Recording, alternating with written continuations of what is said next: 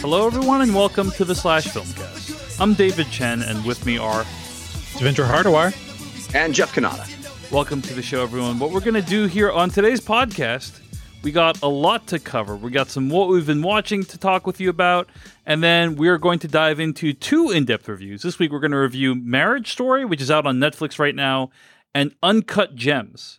Now, I know what people might be thinking, all those of you who listen to the end of every week's Slash Filmcast. Last week, we said that we would be reviewing Uncut Gems this week, but a lot of people pointed out that, hey, Uncut Gems actually is only playing in 2 theaters in the country this week, which I actually didn't know. I actually had read that it was playing wide, so my bad.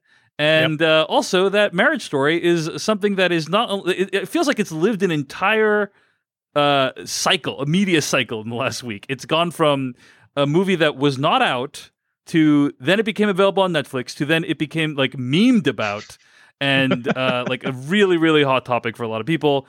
And now probably people are tired about talking about it, which is why it's a great idea for us to review it today on the podcast. Yeah, that's what we do. We talk about the movie that no one can see yet, and then the movie that everyone's sick of talking about. That's all right. in one episode. All in one episode right here on the Slash Filmcast. You can find there's more some sort of relativistic algorithm of culture speed right now.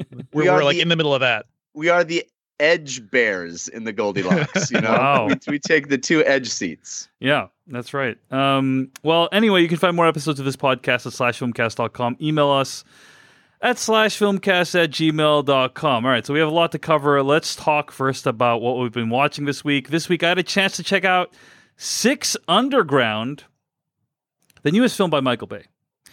Now, I don't know what y'all had heard about this movie. Devendra, apparently you heard it was bad. I've seen the trailer. I've heard of this movie.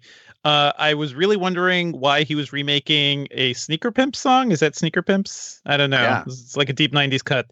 But yeah, that trailer looked like a mess. I'll probably watch it eventually, but I know you were just ready, Dave, as soon as you saw it. Oh yeah. Yeah. I mean, I watched this movie almost immediately after it went live on Netflix, and I was craving a low budget, more personal, tightly told story in the vein of like Pain and Gain. I think that was Michael Bay's last good film, in my opinion. Really good movie, yeah. Jeff Kanata, you have an opinion on Pain and Gain? I never saw it. Oh. I never got a chance to see it. It's a solid. You'd love it. It's a solid film. Yeah, I think you'd actually appreciate it. It's like when Michael Bay took a step back from like the kind of epic action movies, and then he went to make Pain and Gain, and it's like, oh wow, the guy can still make a really well-directed, kind of small thriller-esque story. And that's the movie starring Mark Wahlberg and The Rock's muscles, right? Yep, that's correct. Yeah, sure. yeah. Sure. It's about bros and their feelings, but also a really, like, The Rock doesn't really make many movies like that. So that's fascinating. So that movie came out in 2013, and then he made Transformers: Age of Extinction, the 13 Hours movie, and then Transformers: The Last Night after that. And I was thinking, oh man, this is a return to form for Michael Bay. He's going to go back to kind of the fetishization of law enforcement officers that kind of helped to define his career, but it's not going to be a Transformers movie. Really excited about that. I mean, this guy has been making Transformers movies since 2007. You know, it's for better or worse, it's come to define his career. And so I was really excited that, hey, maybe because of the fact that it stars mostly humans, and because of the fact that it's, Ryan Reynolds, very charismatic guy. It's the people who wrote Deadpool, writing the script for this. Like, maybe this is going to be like Michael Bay reined in again.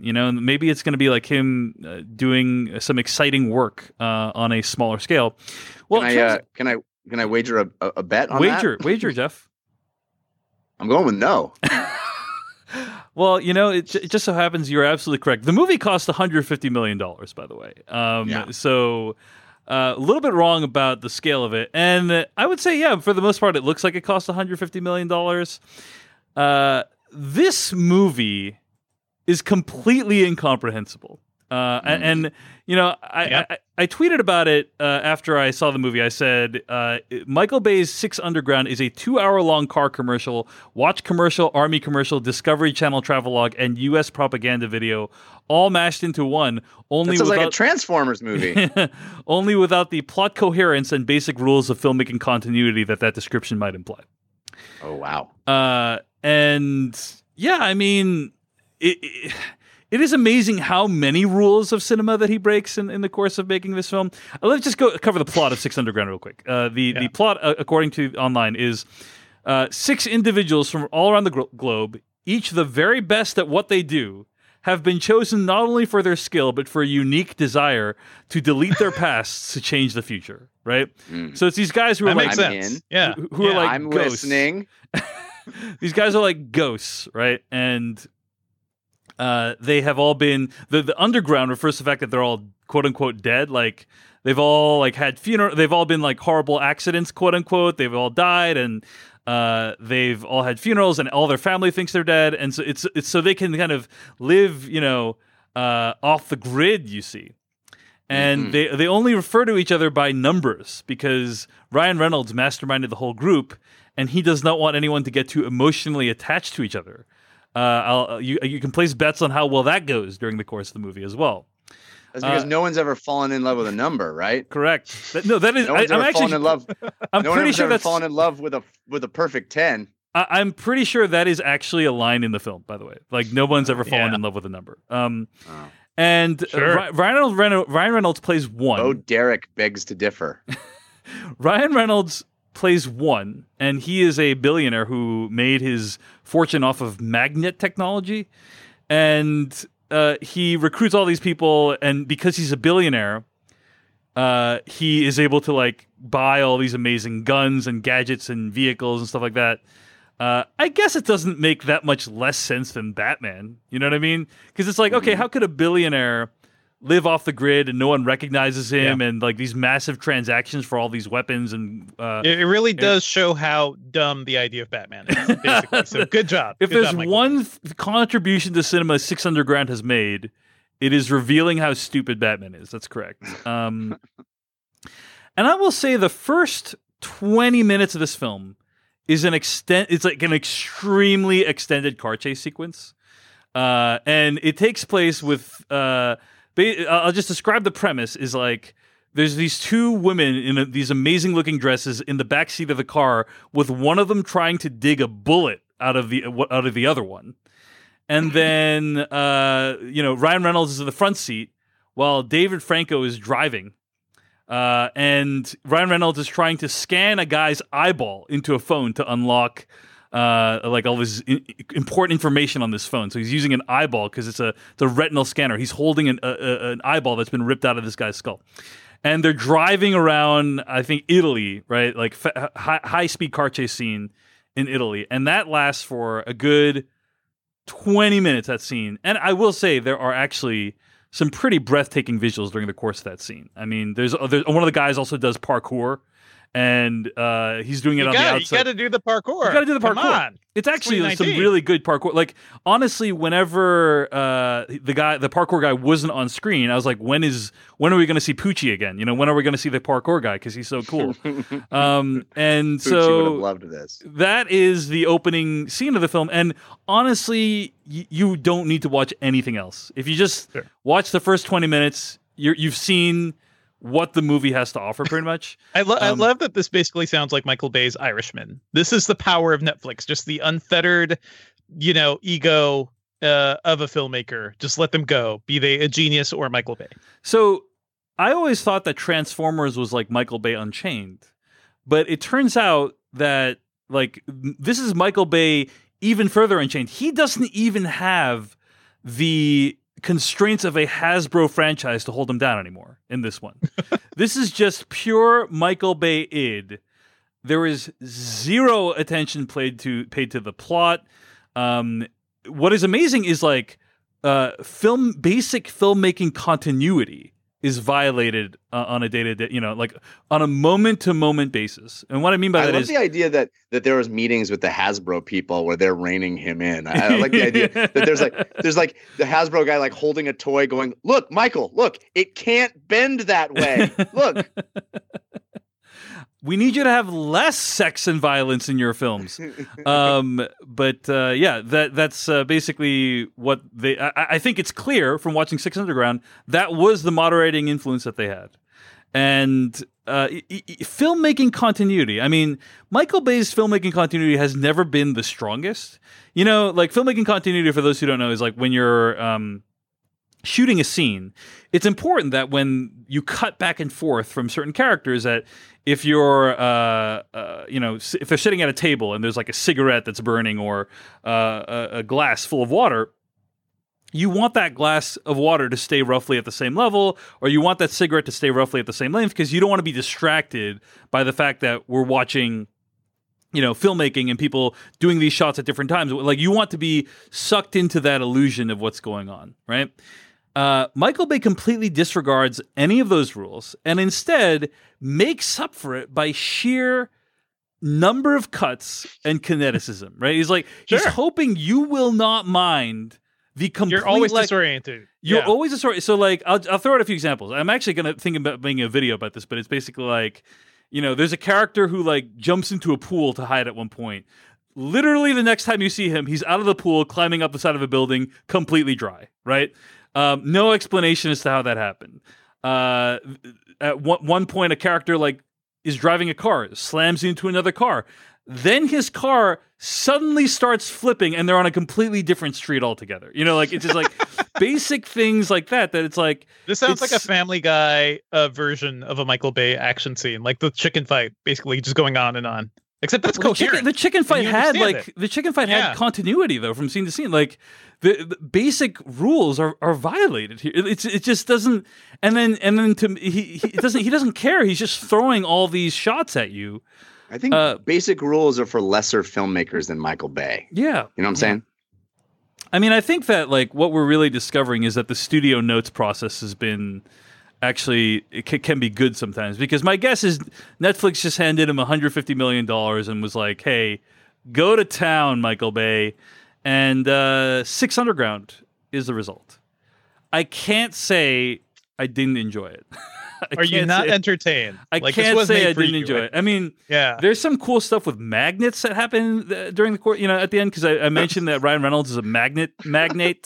A magnet magnate. He's a magnet magnate, and so do you know like what things $150 million could solve in the world? Like, you could buy like a whole state, like education, like college education or something like that. College education. Instead, water crisis. We got basically the opposite of that. Cash towards that. Yeah, we got basically we actually took away people's education by showing them Six Underground. Like they got dumber after watching it.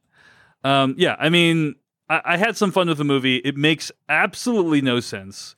Do they actually say the line "magnet magnate" in it? No, that's another big downside of the movie. Come on, it's sitting right there. I don't know. I might have faded in and out of consciousness during the course of the film, so maybe they said it while I was passed out. But like, I don't think they said anything that clever in the course of the movie. And I mean, I mean, just like it feels like the level of filmmaking of like Suicide Squad, if you remember that. Like for example, like there's one moment in the movie where they're like introducing the characters and he's like, hey, so Ryan Reynolds like recruits them all, right? And the character says, yeah, I remember the first time I met Ryan Reynolds' character, he just shows up at the most weird times. Flashback to when this character met Ryan Reynolds for the first time. And then you're thinking to yourself, oh, well then they're going to show the flashbacks to when all these other characters met him. Nope.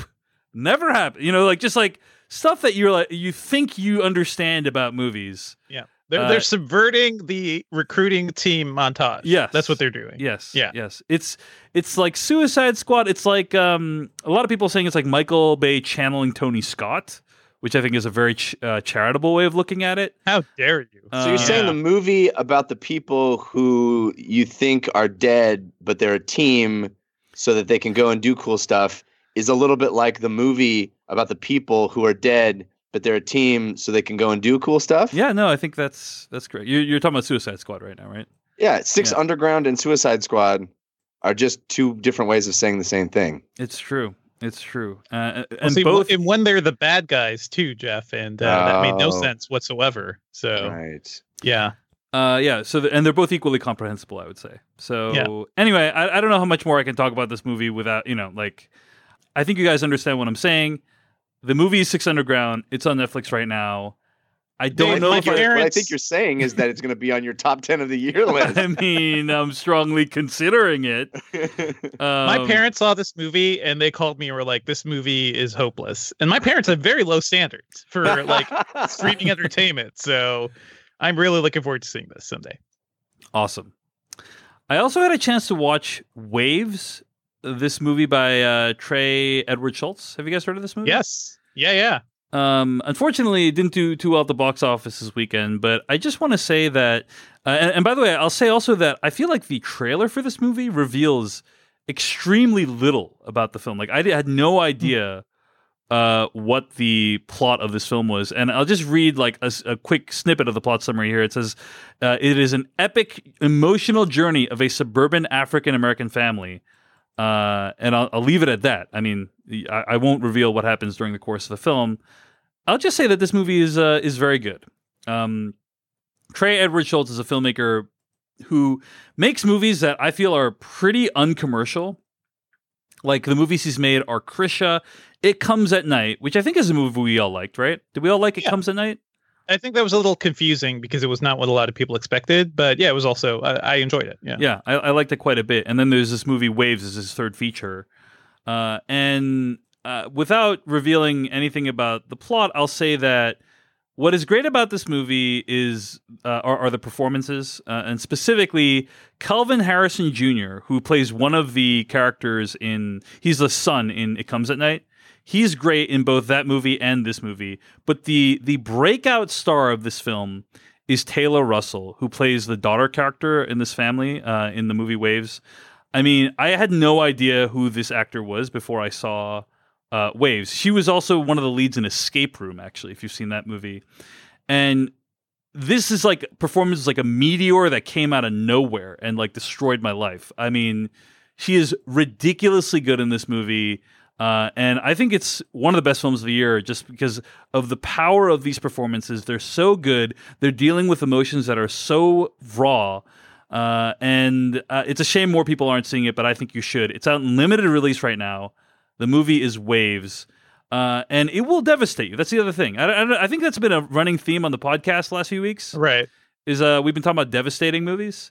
Every Oscar contender that we see this season is basically like, we'll rip your heart out. So... I've gotten used to it. Honestly, It reminded me a little bit of Requiem for a Dream, to be honest with you. Yeah. Which is like a movie that would like kind of destroyed me, and but it's also like a pretty slow paced movie. Requiem for a Dream, I feel like, is pretty deliberately paced, and like the levels of tragedy build upon each other. And Requiem for a Dream is very extreme, and it deals with drug use, and there's very little of that in Waves. But it's just like you kind of see where this train is going. You kind of see that it's going to collide with something.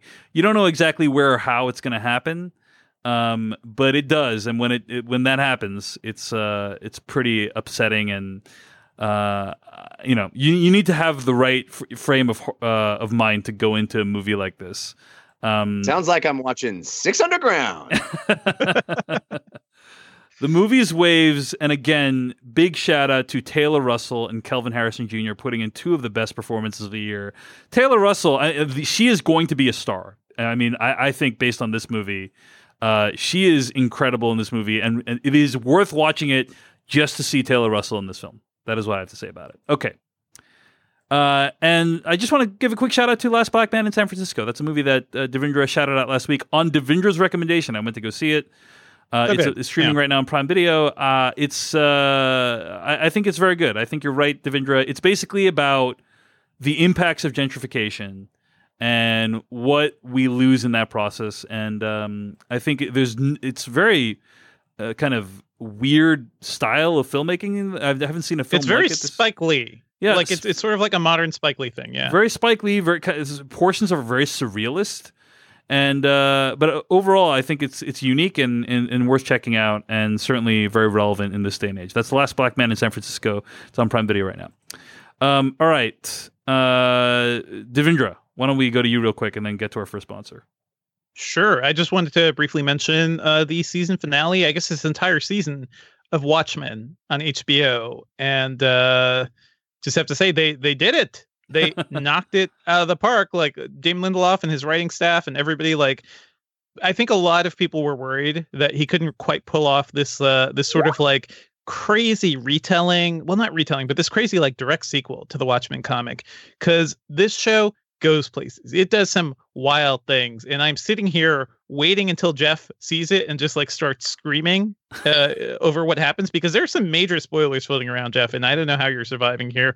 But it is it's incredible. It's incredibly well written, and I love that thematically he really brought home what I guess some of the broader themes from Watchmen, but also like modernize them to something that's more relevant today. There's a lot of talk about like, I don't know, like people who have powers and the responsibility they have with those powers. I found that really interesting around the finale. The show can also be weird and wild, like so much of The Leftovers and even Lost at times. I am definitely tired of hearing people whine about the ending of Lost or how Lost treated them. I was right there. I was along for that ride. I was frustrated by Lost. I like the finale in the last season, but I think The Leftovers proved, that Damon Lindelof writing something and, building a show that's a little more focused, that isn't like 24 episodes per season. He can craft something a little more interesting. Leftovers is one of my favorite TV shows ever made. And right now, Watchmen is right up there. So I'm just very glad this all, he was able to pull it all off. We don't even know if there's going to be a season 2. And honestly, that's fine. It's fine if he just backs away from this, because it is a perfect bit of television. I really liked Watchmen as well. I finished the final episode last night, all 9 episodes. And yeah, it's very good. He stuck the landing. Did. Wasn't the perfect ending. There was still a bunch of like loose ends to tie up, I think. And I do think like there was like, it's a thing where he's introducing mysteries up until almost near the end. Were you a Pedia reader, Dave? No, I wasn't. I think I feel like shows should stand on their own without you needing to do homework. They should. But the Pedia was this weird thing where it was like the chronicles of the FBI, one of the FBI agents in the show, just like his the notes, the reports he would send back, and it was just like little tidbits. I think it's a good accessory for the people who watch shows and want everything to be something like frickin' Westworld, like a puzzle to be solved and all the pieces. I think thematically and character-wise, the show stands on its own. But if you're like, what happened to that one dude who went into that one thing? Where's that guy? It's an interesting way to like wrap up some of those loose ends, I think. So I don't mind that. The people who want to dive into that stuff really can, and people like me, like I like it. I will look at it occasionally, but I'm not. My enjoyment of the show is not dependent on how I solve the puzzle or how enjoyable the puzzle is, basically. Yeah, and I think the show did a great job of modernizing the themes of the original comic book. What are the biggest menaces we're dealing with today? It's no longer the Cold War, right? It's white supremacy and racism in many of our institutions. At least that's one of our big challenges. Yeah. And it goes straight at it, and that is that is wild. It is just like from the beginning, it just never lets up, and got to give him credit for that. And bringing in writers of color too to kind of help flesh out that season, because if it was just Damon Lindelof doing that, I'm not sure if it would have been so textured and so interesting. So there's so much going on in the show. I love it so much. I think one of my favorite things about him talking about the writer's room is this is like a very like I'm going to be as vague as I can. But basically, if you haven't seen, so if you like want to avoid anything, just skip forward by a few seconds. But basically, he retcons Watchmen so that one of the characters in the Watchmen comic is black, right? And he explores the implications of what that means and why that character was black, and like why one would think that character might be black, and then why that turns out to be true, and so on. And I remember hearing an interview with him where he basically said that when he was doing this, he wanted people in the writer's room who maybe didn't agree with him. Like he's like, hey, I'm going to make the, X character a black character. And there's a bunch of people who were like, oh my gosh, it's so cool. Yeah, let's totally do that. And he did not hire those people. You know, like he wanted people to be like, maybe we shouldn't do that. Or maybe there's like a lot of problems with that. And I just thought that was a really interesting way of going about it, is that like you actually want people to like say why you're wrong and then like see if you two can come together to make something better or more thoughtful than what you would have before. I really admired that. And, you know, people can have varying opinions about whether he actually did a good job this season. I personally think that he and all the people from the writers' room killed it. But I think he tried to be as thoughtful as he could, and that may or may not be enough. But in my book, this was a really towering work of television, and it deserves to be watched. So that's Watchmen on HBO. All right. Hey, guys, I had my earphones out through all of that because I'm really far behind. But while I was sitting there by myself, alone, in the quiet, I remembered something that I wanted to say at the very beginning of this episode. Uh-huh. I'm real dumb. And there's new and ongoing evidence of my stupidity. I remember, Oh, yes. boy. Yes, I'm glad we're addressing this. So last week, I made a big deal about talking about the morning show because I had, finished the season. And I also you made a finished big the deal. season. Yeah. I made a big deal about how it was odd that the last episode ended the way it did because it felt like this real departure from It's the very rest of the season. avant-garde. Yeah. And Jeff, let me tell you, when you said that, okay, I'm not following the morning show, but when you said, hey, it was weird that the morning show ended with a flashback episode, David Chen, thought to on the air while we were recording, I thought to myself, wow, that is odd. I mean, I've seen many TV shows. And many TV shows, I'm thinking like The Shield. I'm thinking Escape from Dannemora. Are you gonna list all the TV shows you've seen? Many TV shows. Many TV shows list. have like a backdoor pilot in like episode 8 or 9 of a specific season, right? Like second to last episode, third to last episode, they'll like flash back in time and show you like, oh, here's all the stuff that happened before the main events of the show.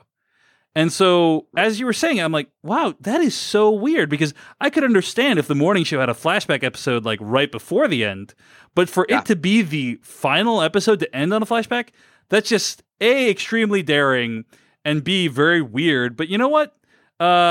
It's Jeff Kanata. I trust him completely. Why would Jeff lie or be wrong about something extremely obvious, like when a show is going to end? Right.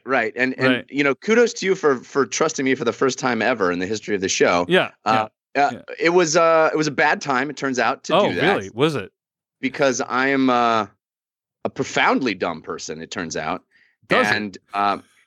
It wasn't the end. There's 2 more episodes this season. Oh, and okay. If I have but a tiny bit of defense, in just speaking to my own defense, just the tiniest bit, having said several times now how just real dumb I am. Yeah.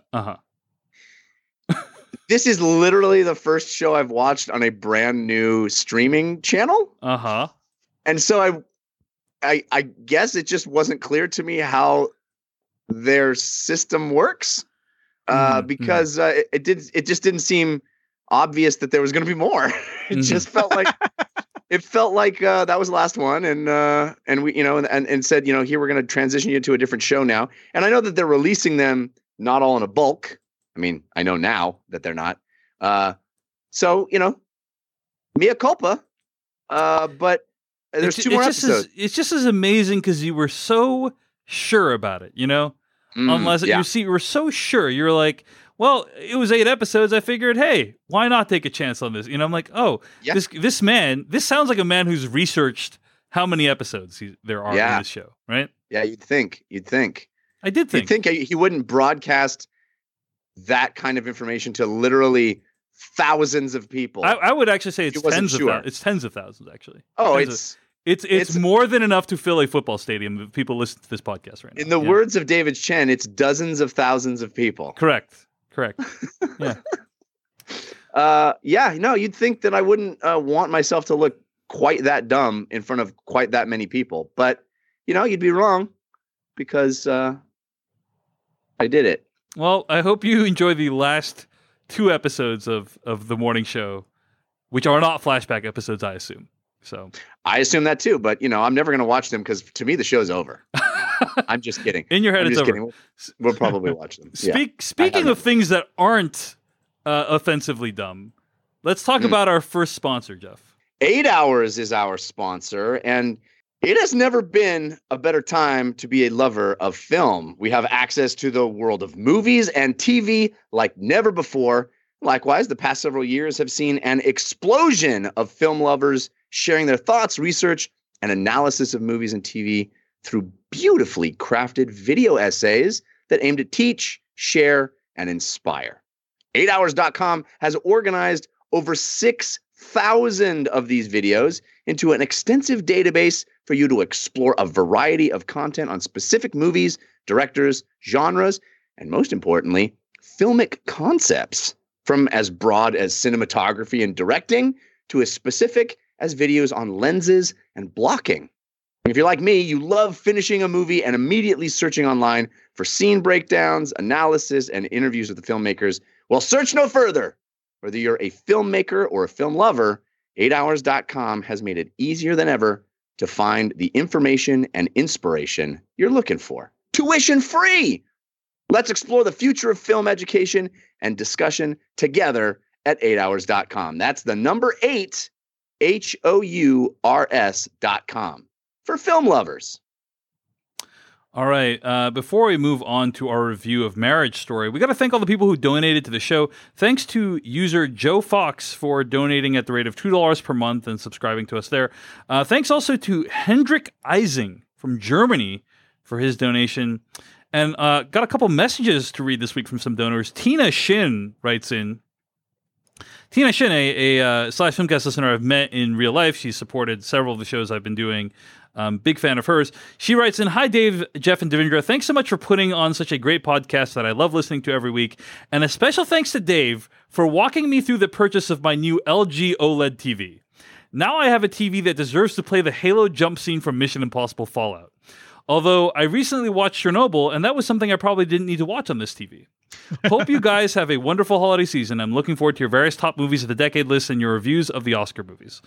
So that's from Tina. And so I had a chance to hang out with Tina a few months ago, and we met in Seattle. And we were talking about how like Mission Impossible Fallout had just come out on home video, and it looked like garbage on a non-OLED TV. Like, if you watch it on an LCD TV, like, there's so many scenes that take place at night in that movie, and you want, like, the Halo jump sequence from Mission Impossible to look amazing.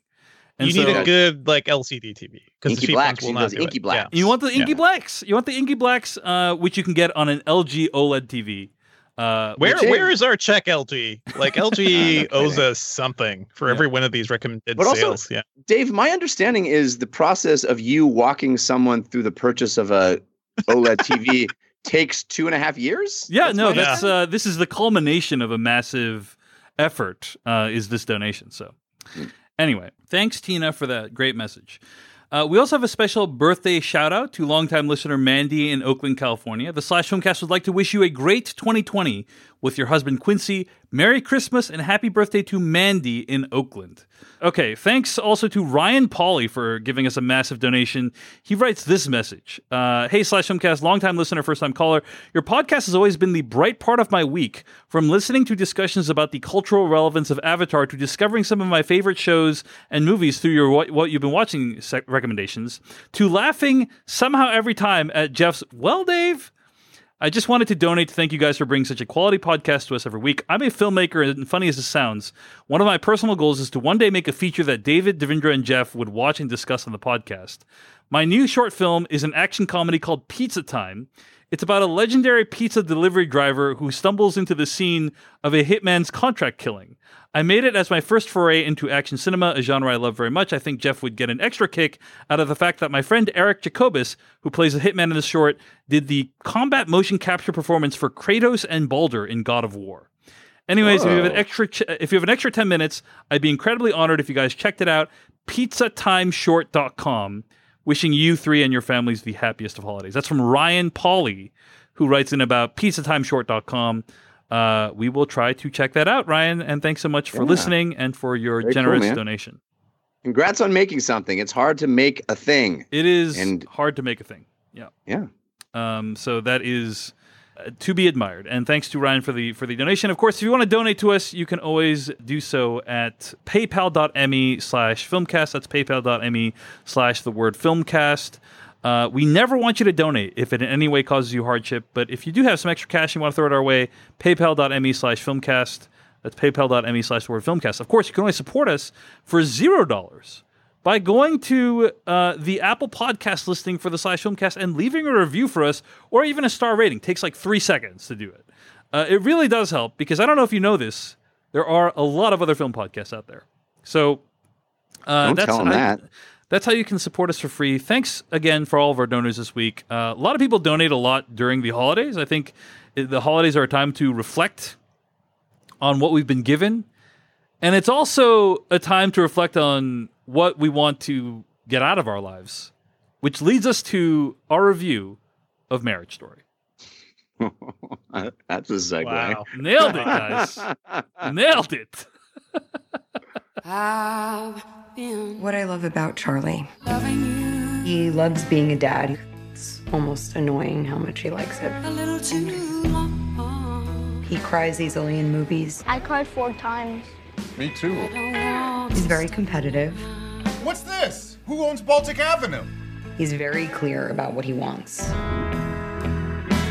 He's a great dresser. He never looks embarrassing, which is hard for a man. He takes all of my moods steadily. He doesn't make me feel bad about them. He rarely gets defeated, which I feel like I always do.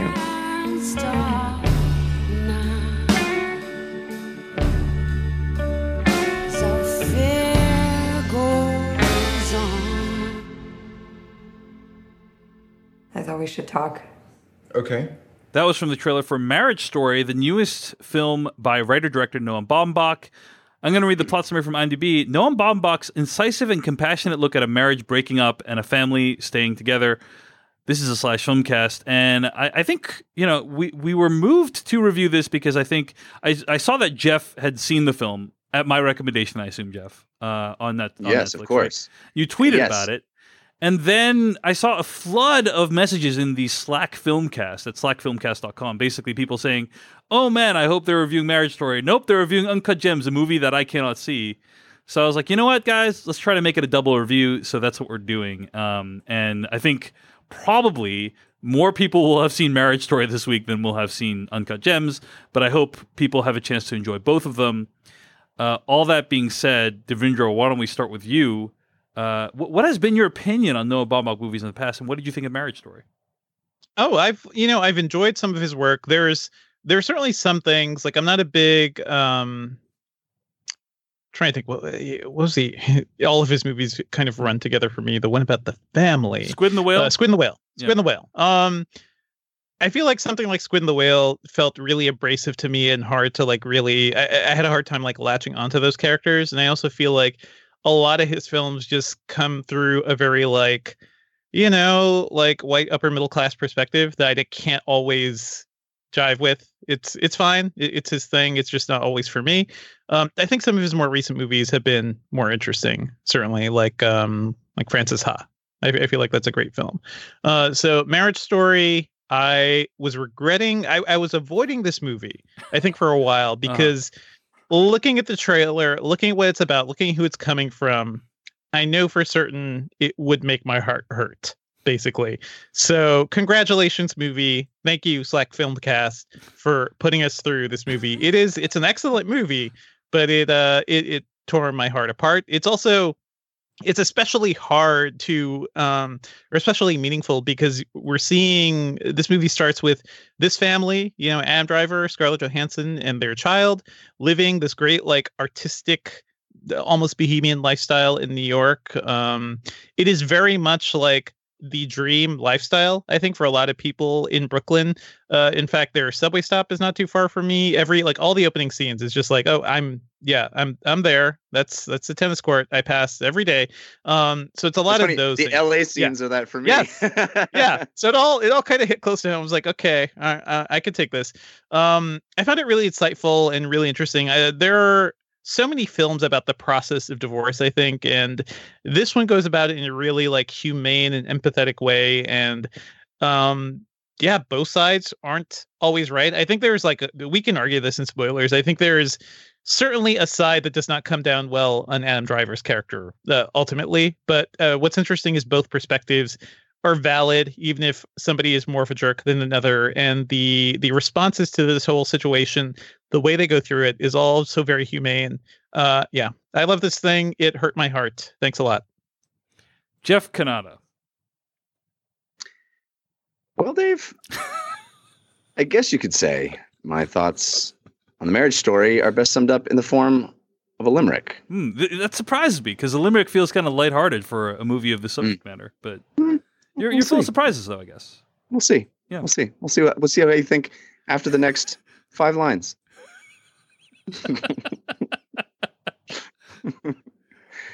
You don't need to be wearing a ring for this film to be deeply moving. It's exquisite and true and relatable too, because it's about the death of something. Oh, love it. All right. Poignant, Jeff. Poignant. Yeah, on the cover. Yeah, on the cover of the Netflix. Yeah.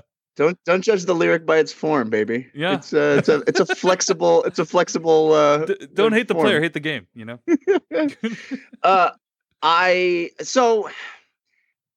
It's not a very popular thing to say these days, but I was formed filmically by falling in love with the films of Woody Allen. I love them. I still love them. I know you can't say these things anymore, but I still love them. I love the aesthetic of his movies. I think you can say them because you just said them, but I said them, but most people won't. But I love the way his characters talk. I love the way those movies are shot. I love how it's long takes and it's wide shots, and they're like plays, and they're showcases for actors, and they're about New York, and they're about this life that I never lived, but I always fantasized about living. Like Navidja was saying, this very bohemian, artistic. I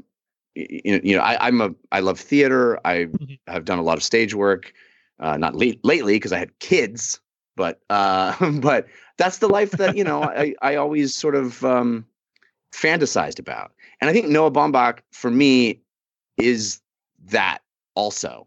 And I think Devindra rightly points out some sort of problematic things that go along with that, but I still love it. I still fantasize about that world and that life and those things. And I love his movies. I talked when, we talked last year about the Meyerowitz stories, and I loved that movie. I think While We're Young is probably one of my favorite films of the last 5 years. Oh yeah, we reviewed that. That was great. Yeah, I love that movie. And that movie is about getting old and sort of not, recognizing that you're not part of a young generation.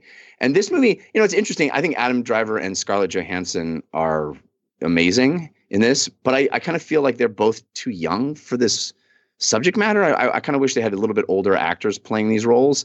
But that's a minor quibble to what I think is just an incredible movie and incredibly moving. To what you're saying, Jeff, I do feel like a lot of films about divorce are about those like 40-something characters, right? Or the kids are at a high school, the kids are at the house. Like it's another stage of their life, and now they're thinking of the end, and it's like, oh, we don't actually like each other, let's split up. To me, the idea of this 30-something family, very vibrant, very apparently successful from the outside and happy, splitting apart makes it even more impactful to me, at least. Yeah, I mean, I think it's interesting. Dave, we talked about this movie last week. I think it was that you really warned against watching it with my wife. You said it was not a movie, that you would recommend doing that for. And I took your advice and I started watching it. And 20 minutes in, I paused it. I got up and I went and got my wife and I said, you got to come in and watch this with me, because I think this movie, I mean, I understand that you would describe it, Devindra, as being brutal. And I understand, Dave, you would describe it as being hard thing to watch as a couple, or you're seeing something that couples kind of don't want to think about played out in really grim detail. And especially when the movie gets into the process of divorce, it is very harsh. But I think it's a movie about love. I think it's a movie about the beautiful things. I mean, it's a movie that begins with a list of the things that they like about each other. And I'm just flashing the potential spoiler alert to you, Jeff. Yeah. Okay. Fair enough. But I agree. I agree with you completely. But I think that wraps up where the movie goes. Yeah. No, I don't mean to talk. I just mean that, like, that. I don't think that is ever lost. Like, these are people that love each other throughout the whole movie. No matter how it's hard, like how much they fight, right? Like, I think that was kind of and it's a movie. It's kind of a movie about hope. Like, it's a movie about making the decision that you can be happier apart, but still have a life together. Yep. Mm-hmm. And I found it moving and beautiful in a very hopeful way. Yes, it's dark. Yes, there are scenes of brutality, verbal brutality, and these people clearly have done things to each other that you wouldn't want to do in a marriage that you would want to last. But they're also, it just feels very true and very honest. I mean, there's a specific sequence that maybe I should wait for spoilers for that I'd like to reference, but I don't know. Let me talk just sort of in general about this film. I love how this movie is expressed. I think this is and it's funny, we just did the 8 Hours ad and blocking was referenced. I think this is the best blocked movie I have seen all year. There's one Scarlett Johansson scene that is just like the art of blocking her when she's walking the monologue, out of the room. Right? Yeah. The monologue, when she goes into the bathroom and she comes out. But every sequence is like that. There's the big argument scene that plays down the hall and into the room, and he's folding clothes, and then they come back. Like, every scene is blocked like a play. It's blocked with movement and business, and the camera is just capturing life. It's not staged like a movie. It's staged like life, messy and complicated. And the way our brains work, which is like, I'm having this discussion, but I'm also doing 6 other things, because that's what we do as humans. You don't just stand there and talk to each other. You're like, especially in a marriage, you're like doing housework and futzing with crap. And like, it's so wonderful how that is captured in this movie, and how people communicate and move, and the dialogue is just so rich and beautiful, and all of the performances. I mean, every single side character. I think if I had to pick a list of my favorite actors of all time, it'd be hard to find anybody that goes above Alan Alda. I think he's a genius, and he's amazing in this. Like, a small role, but there's so many just great. Laura Dern's amazing in this movie. Scarlett Johansson delivers this monologue. It's a tour de force monologue. Adam Driver's amazing. All the interactions with the kids are amazing. I watched the first half an hour twice because I brought my wife in and we started again from the beginning. And I was picking things out. I mean, I would love to watch this movie again.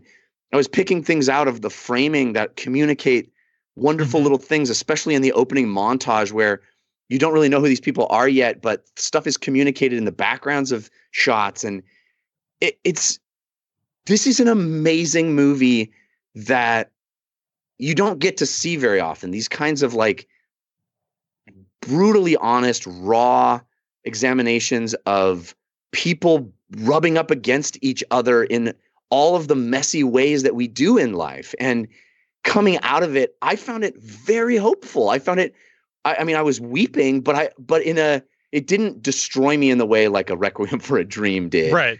You know, it really does. It's about death, the death of a relationship, but death can be very beautiful, and it's about appreciating what that thing that was alive, that is no longer alive, but what it was.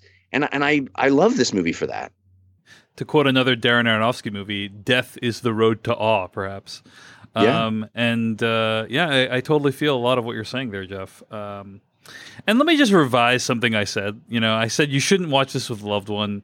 I don't. That was too strong. That was too strong. I would say it's fine to watch with a loved one. Just be prepared for it to create a lot of feelings and a lot of like conversation afterwards, and then that's that's fine if you're ready for that. Yeah, if your screening of Midsummer together did not go well, maybe skip this one. It's totally fine to watch with a loved one, and it's very thought provoking, and there's a lot to discuss. All right, I mean, I have a lot to say about it as well, but I think we should move to spoilers before we get to it. And before we do that, why don't we talk about our next sponsor, Feels. Devindra? Sure. So, I have anxiety. I deal with a lot of stress in my life between babies and work and podcasting, so much stuff. So I have been using Feels to help me chill out a bit. And it's a CBD product. It can help you out with anxiety, chronic pain, trouble sleeping, things like that. It's premium CBD that's delivered directly to your doorstep. And it helps to naturally reduce stress, anxiety, all those things I was talking about. Like, it is one of those things I enjoy using, especially before I have to do some work at night. I take a few drops under my tongue. It's a really nice chill out thing. It's like an instant chamomile tea. It just instantly relaxes me.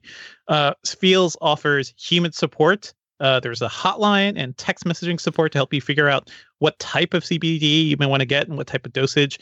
And the best part is that it helps you feel better naturally. So join the Feels community to get Feels delivered to your door every month. And you'll save money on every order, and you can pause or cancel at any time. And you've probably heard news about CBD.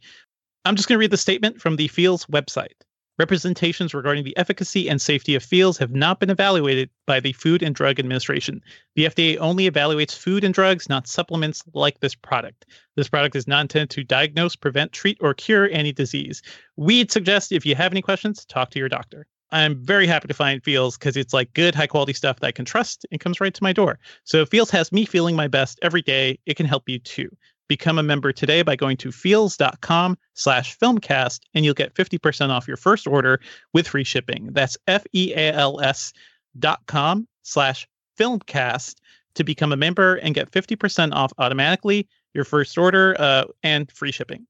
Feels.com/filmcast, and that is the character / then filmcast. All right, let's get to spoilers for Marriage Story starting right now. Now you're looking for the secret. You're going to see this coming. No. But you won't find it because, of course, you're not going to see this coming. You're not really looking. I have been puzzling over how it works. You don't really want to work it out. Who's in the box? I have been dying to tell you. I want to tell you my secret now. You want to be fooled.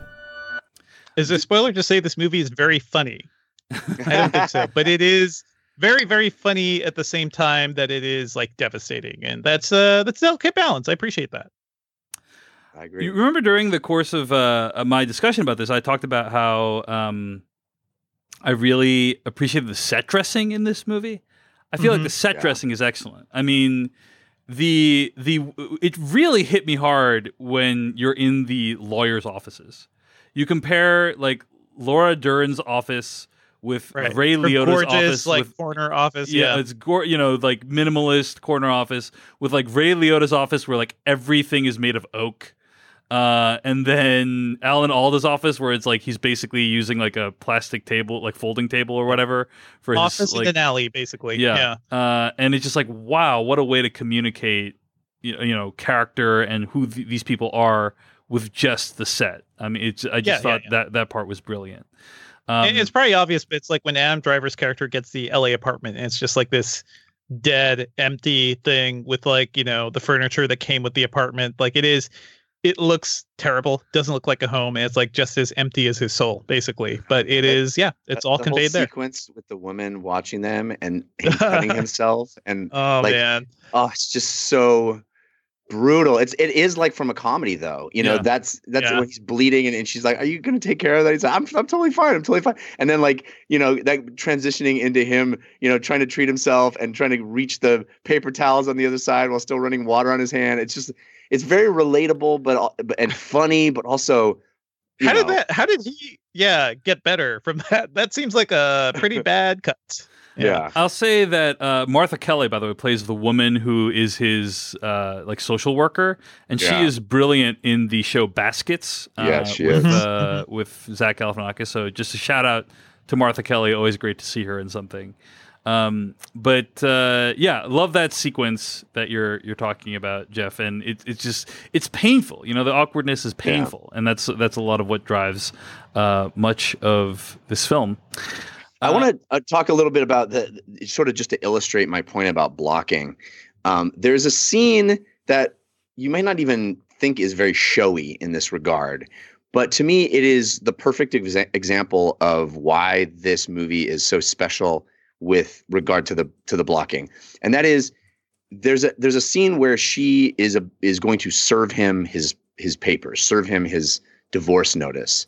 Yep. And we're in this small kitchen in her mom's house, and she's prepping everybody, and the camera's just sort of perched there. We're watching her. The sister's coming in and out, very nervous. The camera's kind of swiveling around, you know, catching the sister come in and out of that hallway. We don't know what's happening down there, but we assume the kids are, you know, need to be tended. There's some urgency outside the room that adds to the sense of tension about what's going to happen. And then we get to see through the window Adam Driver come out. He's very casual coming in. And then all of the stuff that happens between Adam Driver coming in and giving him actually the divorce papers. He gets the chicken, and then it's like, so good, man. It's so pedestrian and everyday, but it's also like there's this looming threat of him seeing the papers on the table. And there's one moment where he like glances right at it and then just doesn't see it and keeps going. And it's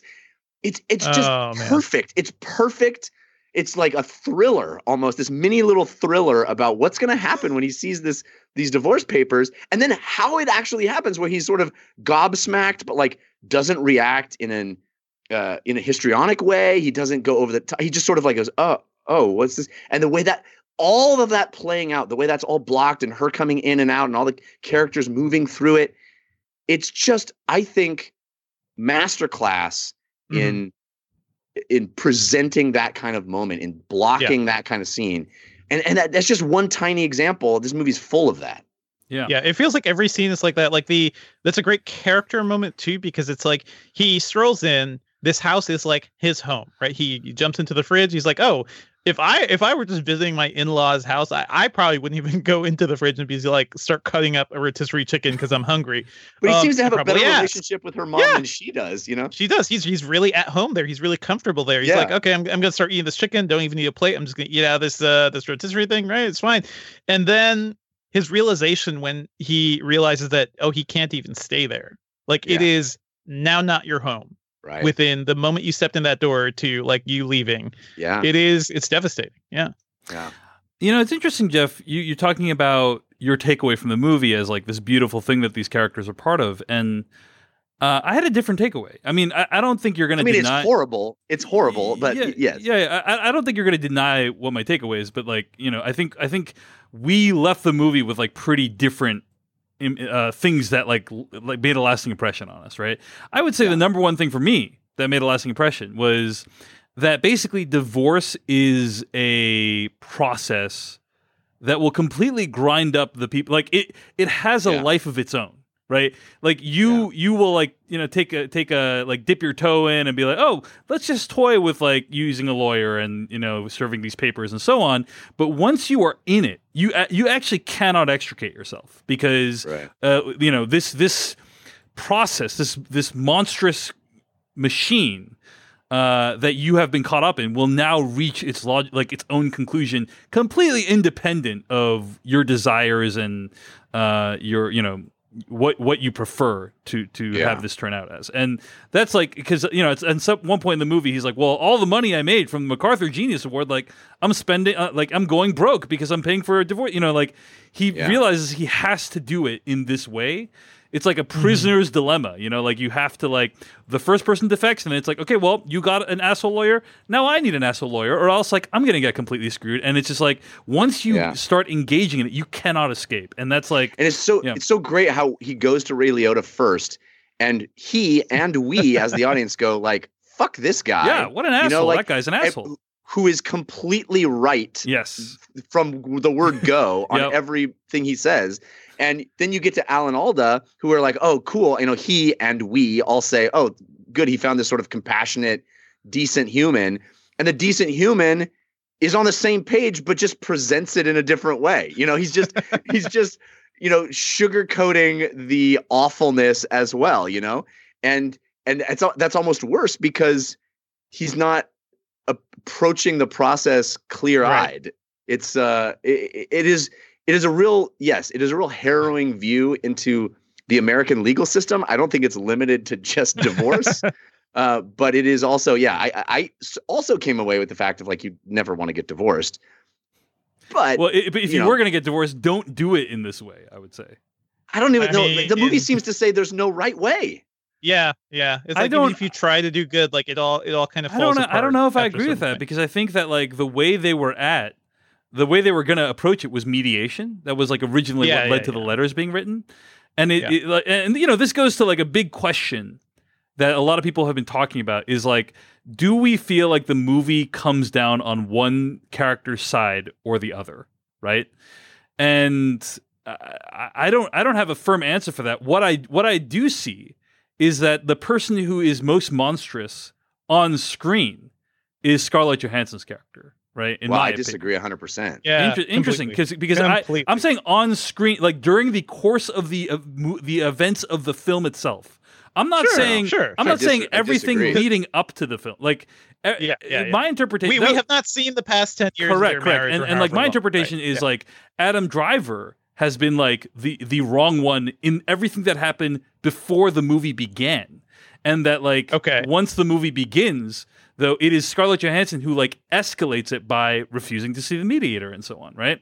That's just my own interpretation, but that like she's doing so in an extremely reasonable fashion because she feels that she has been wronged, as she explains so eloquently in that brilliant monologue, right? It's not only that; it's not only that she has been wronged up to that moment. I think the only way that you see her as monstrous is if you don't see that he is continuing to completely ignore her throughout the whole process.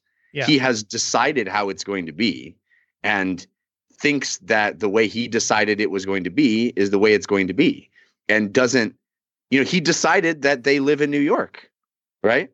And that's his decision. And her entire point is that I want to live here with my son right now. Mm-hmm. And that you have never heard me that I want that. You have never understood that I want that. And you don't now. So I think that, I don't know, I came away, I mean, they're both very sympathetic. I don't find them, I think the word monstrous is a bridge too far for me, but they both do things to each other that are unkind, to say the least, and underhanded perhaps as well. But man, I come out really on her side. I mean, I think the movie has the most hope for her. Like I think it is true what Laura Dern tells her, that this is an act of hope for her. It is her finally actualizing. It's her finally being a person instead of just being an accessory to someone else. Yeah, that's pretty much it. Like she's the one who also, they talk about winning a lot in a really like basic way in this movie. And I guess to divorce lawyers, that is how they have to think. But who gains the most in this situation, in the split up? It is Nicole. It is like her finding her own footing, being somewhere where she really wants to be. And life is going to be harder for Charlie, but maybe, life was very easy for him before that, because he was able to like subjugate his wife into, following everything he wanted. So it is even after they start the divorce, like, it is not great that she didn't want to do the mediation, but that whole mediation thing was like the mediator being very on board with Charlie. Like, it's very easy to think like, oh, you're against me, so now you two are teaming up with me or against me in this whole process. I feel like these characters act emotionally in very realistic ways. They don't act rationally all the time, but nobody does. That's not how people operate. I think that the mediator just wanted them to write those lists for him to poop on. Okay. Very so nice. I'm Very just nice. gonna, I feel I've tried to articulate myself. I'm gonna bring someone else into the mix. This is like from Tasha Robinson's Twitter account, who like I completely agree with this assessment. She says, their narrative around who's at fault and who's more villainized in Marriage Story has been interesting. For my 2 cents worth, I felt Nicole came across as clearly less sympathetic and more at fault, and I'm surprised at people who found the film even-handed. Marriage Story does clearly care about Nicole's concerns and emotions and finds a lot to critique in Charlie's selfishness and obliviousness and the way he bends her needs around his own, but she's the one who keeps escalating, and it's an outsized punishment for what he did. Nicole's the one who brings a cutthroat, winning-obsessed lawyer into what was meant to be a painless, lawyerless separation. She's the one who repeatedly changes plans around childcare, then acts as if Charlie's being irrational for expecting her to stick to stated plans. Nicole is repeatedly blithe or oblivious about the huge sacrifices Charlie's making in trying to accommodate her, a parallel to the sacrifices she made to accommodate him, but we see virtually none of those on screen. We just hear about them in retrospect, which is unbalancing, end quote. Anyway, she goes on, but that's the kind of assessment that I was like, yeah, when I read that assessment, I'm like, yes, I completely agree. Charlie may have been the one that was more of an asshole before the movie began, and he certainly was an asshole to some extent during the course of the film, for sure.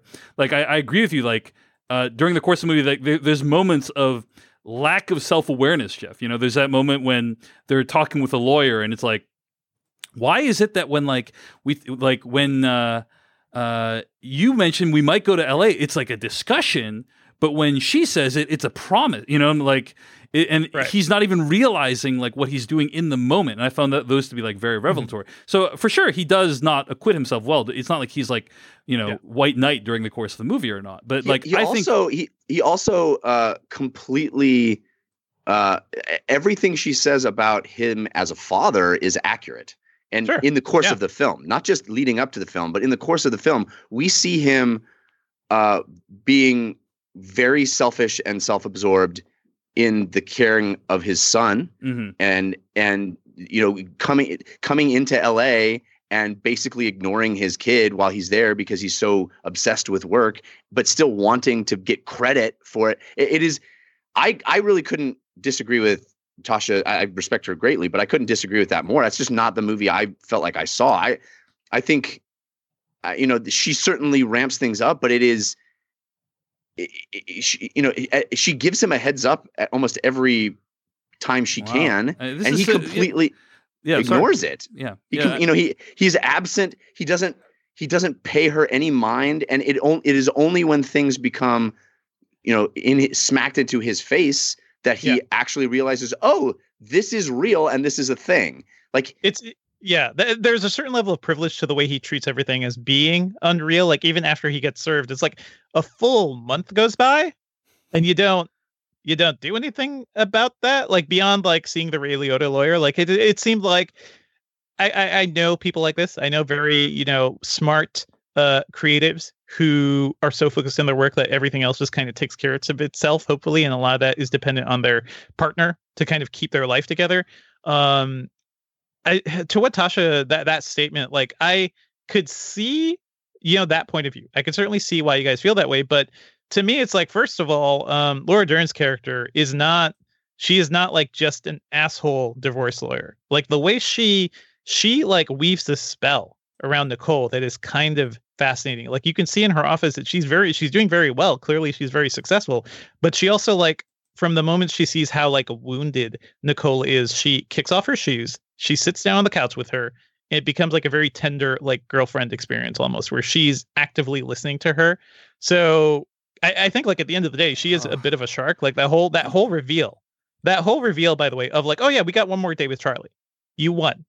right? That to me is the core of her character. Is like she's very nice, like she will speak very nice to you and listen and be empathetic, but at the end of the day, she is also as much of a shark as like Ray Liotta's character is, Yes, and I they mean, just go about it in different ways. But I don't think like a character who had no power in her life going to somebody like that, who's actually listening to her and who may actually have a plan for her to like get her life back on track. Like I don't blame her for that, honestly. Well, yeah. I think, I mean, suffice to say, we don't need to get too much more into it, but I disagree with 100% of everything you're saying right now. I mean, the part about her being like the part about her being like, this being a tender girlfriend experience. Agreed. She certainly has a much better Scarlett Johansson's character certainly has a much better experience at the lawyer's office, but I never lost the sense that this is just a person who's doing their job. And right. being but extremely you didn't, as the viewer, being extremely manipulative and good at motivation. it. I'm talking about character motivation here, and like a wounded character like Nicole, like looking for some sort of like just to fix this situation so that she can move on with her life in a way that helps her. Like to me, that made sense. That's all. I'm not saying like it is the right thing to do, but it made sense on a human level.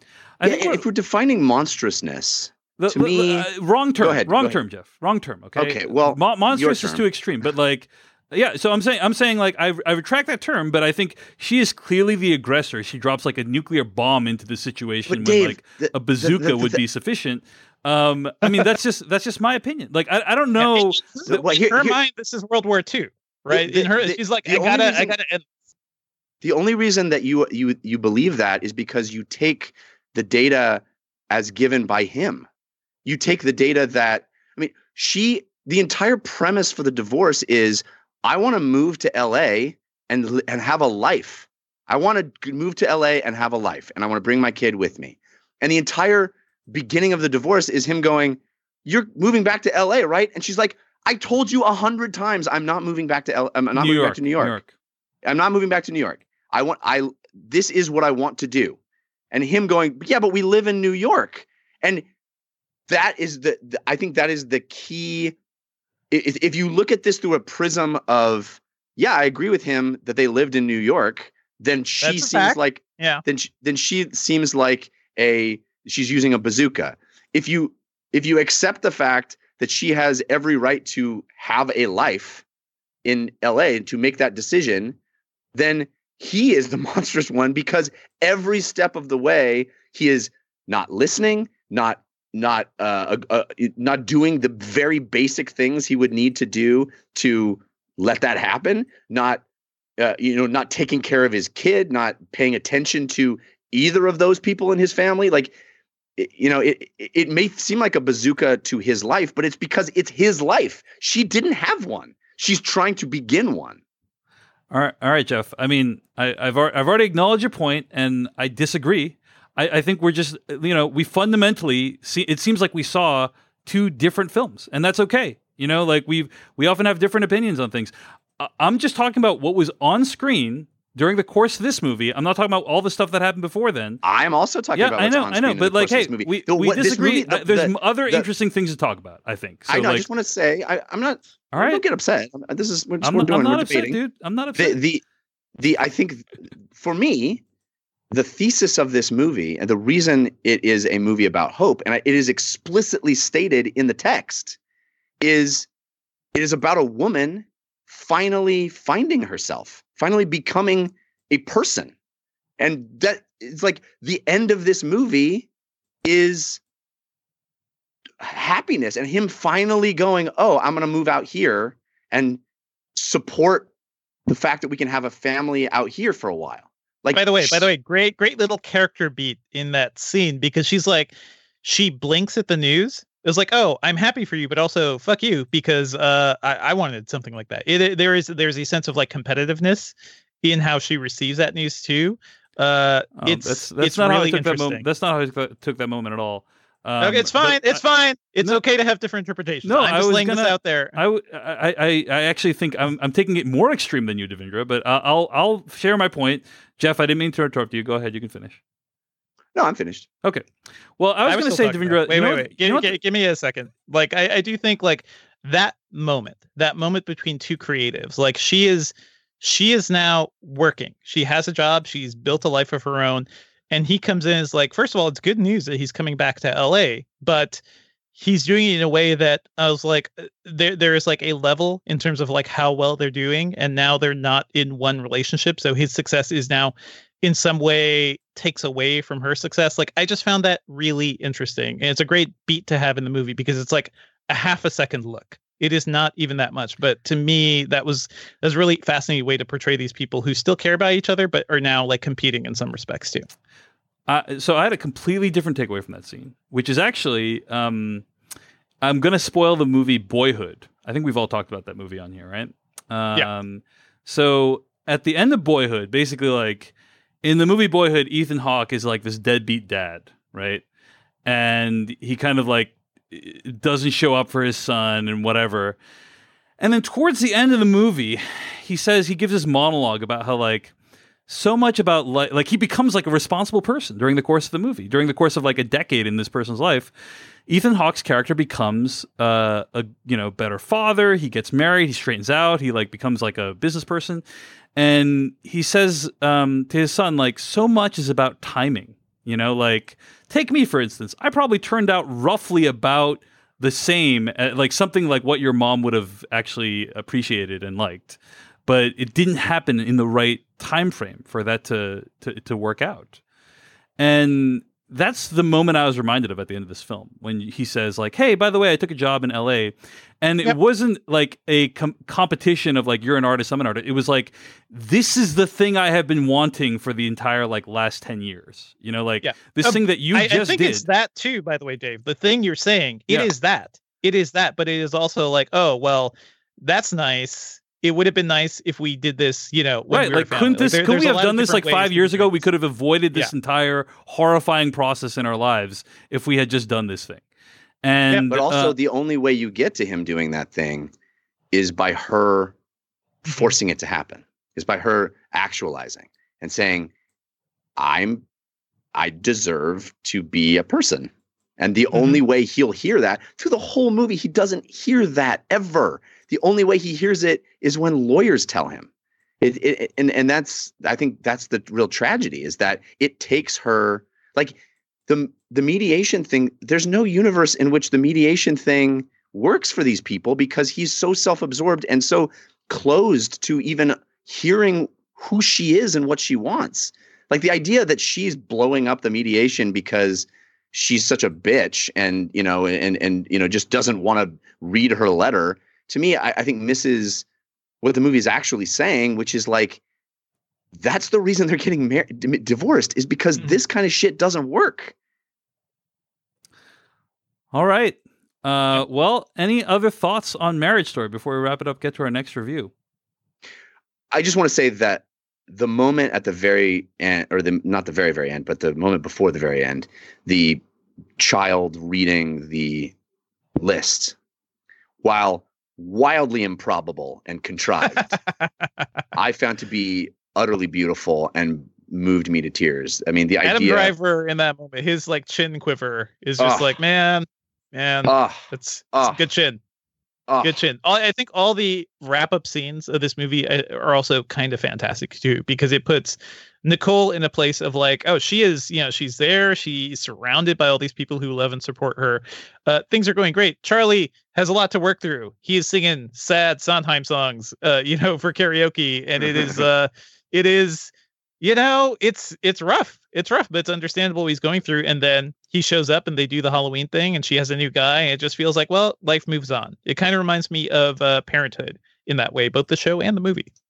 This is an interesting year for Sondheim. There's been 3 hit movies this year that have featured Sondheim. At least 3, I think. I'm thinking of Joker, which is like the most implausible one.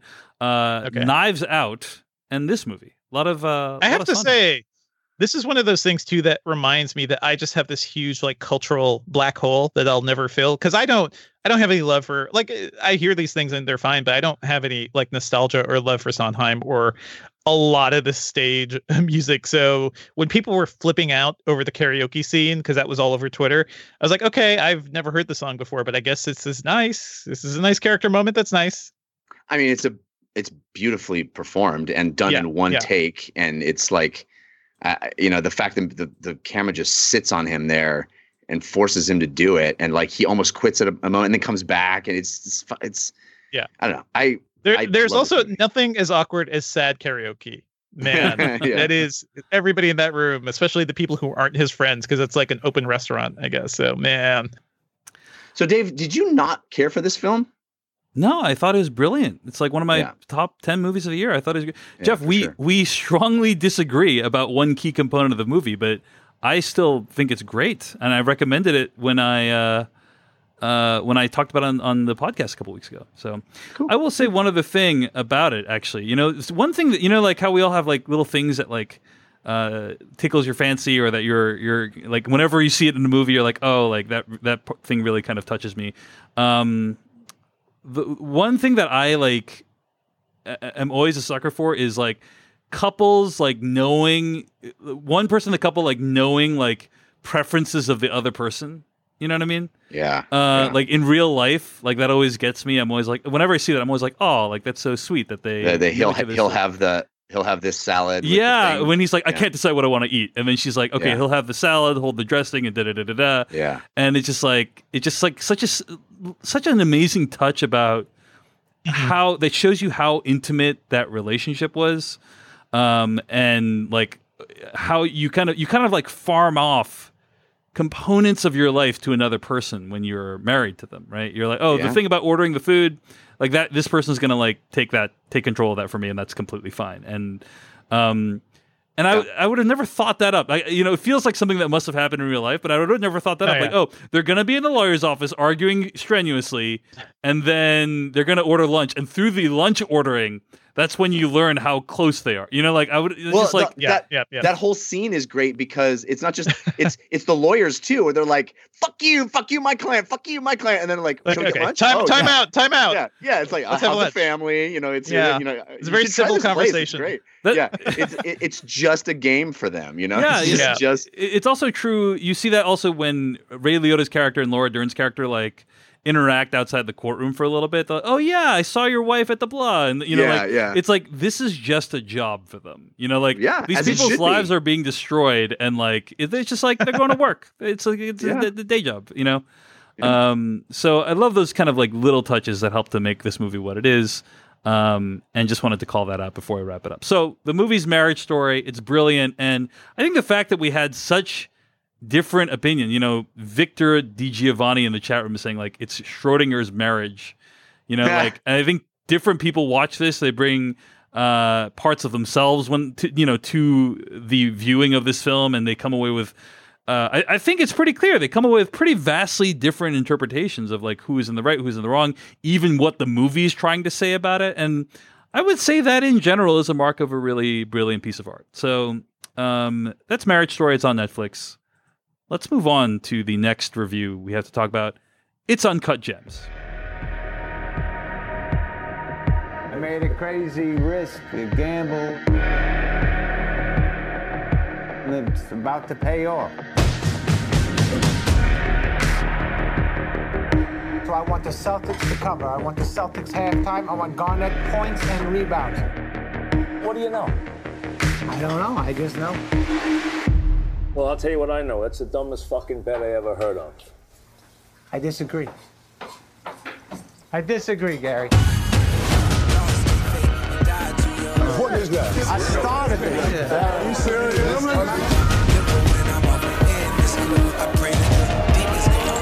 You're taking my money all over town, placing bets. I'm having very serious second thoughts. Are you serious right now? I know I fucked up. Howard, where's the money right now? Howard, got my money? Howard! Is it too late? I'm done. It means nothing. It meant nothing. Please. Give me another shot. That was from the trailer for Uncut Gems, the newest film by the Safdie brothers, Benny and Josh Safdie. I'm going to read the plot summary from IMDb. A charismatic New York City jeweler, always on the lookout for the next big score, makes a series of high-stakes bets that could lead to the windfall of a lifetime. Now, Devindra, you and I are big fans of the Safdie brothers' previous film, Good Time, which I thought I will say I've become less of a fan of that movie over time, but I did enjoy it initially. Interesting. I thought it was brilliant at the time as not only a great thriller, but a great social commentary about white privilege. And I think it's a brilliant film. Mm-hmm. And it has an amazing performance by Robert Pattinson. But in any case, I think you were really kind of the driving force. You're like, I really want to review Uncut Gems. So yes, I'm curious, like, we got to review this. What was your fascination with this movie, and did this movie live up to your expectations? Well, also because people wouldn't shut the hell up about this movie. Like, this movie was getting so much buzz. I love Sandler in dramatic mode. Like, Sandler using that like nervous energy he has, like in a way, like almost like Punch Drunk Love, but this is in a totally different direction. So I love this movie. I think it is I think it's just a more accomplished movie than even Good Time, where I liked Good Time, but it also felt like a light version of a very Scorsese-esque thing, whereas this feels very different, right? This takes into the world of like New York City jewelers, the people you pass when you're walking through the Diamond District, and the sort of like crazy lives they live, like what they're selling, who they're selling to.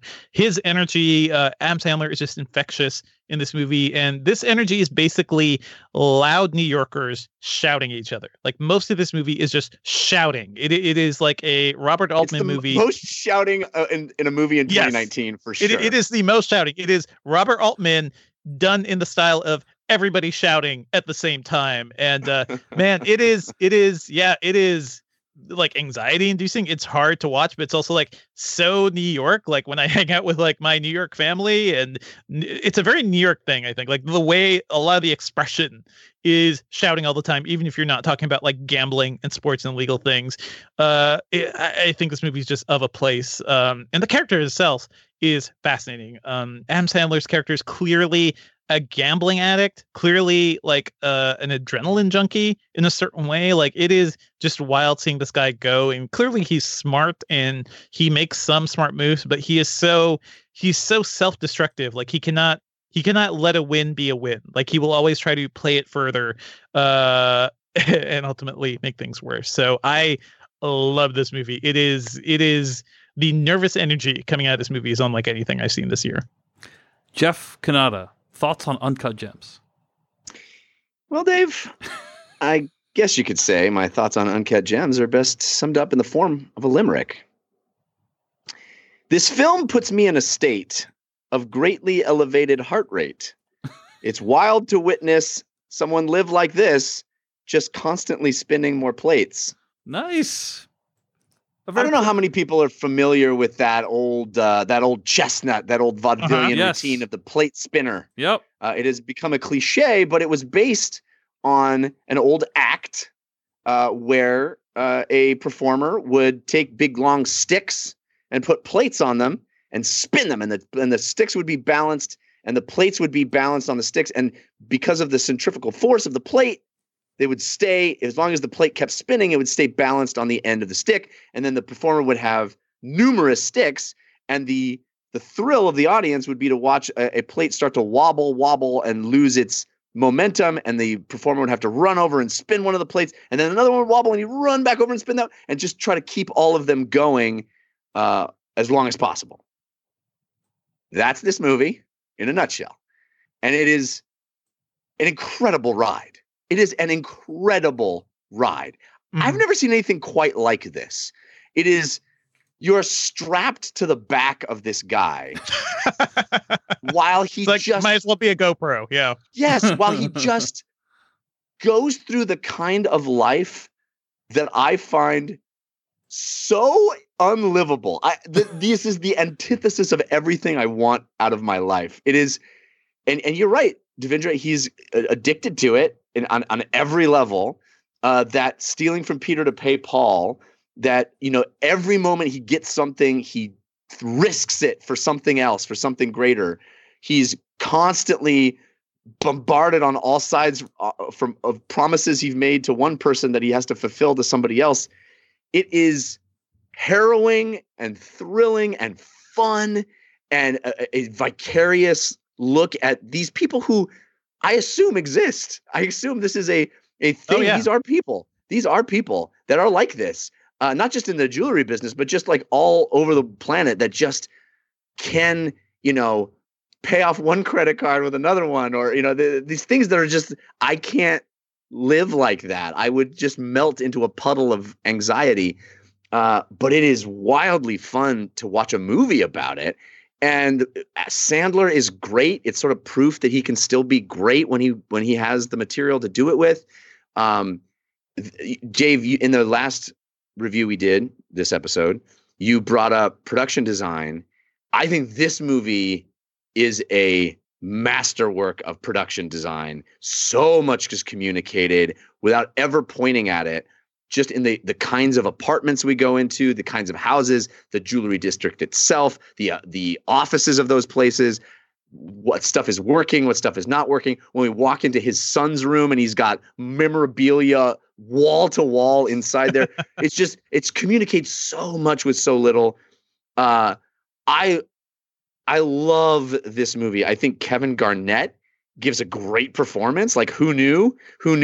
But I assume, Dave, based on your words last week about The Irishman, that you are angry at this movie because of the lies it is telling about a real event in our history. No. I assume that you are furious that it is taking a real event with real people and trying to claim that there was some magic powers at play. And I think you're joshing me. I think you're joshing me, Jeff. But I see the Marriage Story review is carrying over into this review. Parents, please don't fight. Please don't fight. No, Jeff, that did not bother me. In fact, I thought it was actually quite brilliant how they integrated a real life event into this story. So it's impossible to do something based on history and have it not. But the protagonist, but the protagonist is not a real person in this movie. Okay, so whatever point the movie's trying to make is made separate from the real life event. Sure, the real life events factor into it, but it is not the crux on which this movie hangs, in my opinion, at least. So that being said, point taken, I just want to Jeff. twist the screws a little bit. We're going to be that court soon enough. It's going to be rough. So I really enjoyed this movie. I thought it was really well done. And I think that the only thing that everything you guys said is true. I agree 100. Unlike with our Marriage Story review, agree 100% with everything you're saying. I think that and also talking about the set dressing. I mean, one of the things that I really love about the Safdie brothers movies is how they use lighting. There's always so much fluorescent lights in their movies, and it always has this amazing character to it. Partially, I think, due to the fact that I believe this movie was shot on film. And they shoot their movies on film, and that's something that's rare. And there is a character to the image that I think you wouldn't get if this was in pristine, digital imagery with no grain or anything like that. And so I just love the look of it. I love the feel of it. There's this intensity to it. There's crosstalk, as you guys have pointed out. And there's this kind of propulsive nature of, is this person going to be able to manage this extremely dangerous tightrope act, And there's all this suspense to it. So I really enjoyed it. I liked it a lot. It's one of my favorite films of the year. It's so crazy, by the way, that in the first 10 and a half months of this year, I saw 6 movies that I'd feel comfortable putting in my top 10. And in the last, 2 months, 6 weeks, 6 weeks, I've seen 8 movies that I've watched. It's just it's weird. All the amazing movies. Tends to be the case, though, right? It's awards season, et cetera, et cetera. A lot of really good movies come out. Generally, it has felt better paced to me, though. In general, I've been there's been one movie I saw in February that was amazing, and one in March that was, and so on. And but this year, it's just a bunch of. It's been a rough year for you, Dave. Yeah, it's been a rough year, and then now some really amazing riches. I think the only thing that I would say, and we really should be in spoilers to get really into this, but I'll just hint at it right now. Is I think the only thing I really don't that's keeps this movie from being best of all time or whatever for me is just that I don't feel like it has that much to say beyond being a really effective genre exercise. I think that's how I felt about Good Time. After I started thinking about it, because I feel like we made a good argument for what that movie could be about in the in our review. but I've revisited that movie. It just didn't leave me with as much of an impact. Whereas this one's like, I hear you. I don't think there's a greater message here, but this guy, like seeing this guy do this thing, we know so many people like him. It feels like a singular story about an adrenaline junkie like this. And I don't know, the way we push ourselves in America, capitalism. Capitalism's bad. Late stage capitalism for sure. Late stage capitalism. That you can throw that on anything. So go for that. My one thing that I didn't, not to change gears, I want to talk about that more, but my one thing that I didn't like was I felt the score was just too oppressive.